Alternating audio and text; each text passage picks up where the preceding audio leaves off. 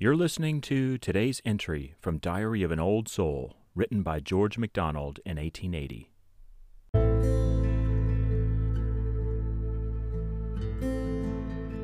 Thy mind, my master, I will dare explore.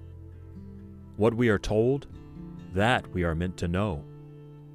Into thy soul I search yet more and more, led by the lamp of my desire and woe.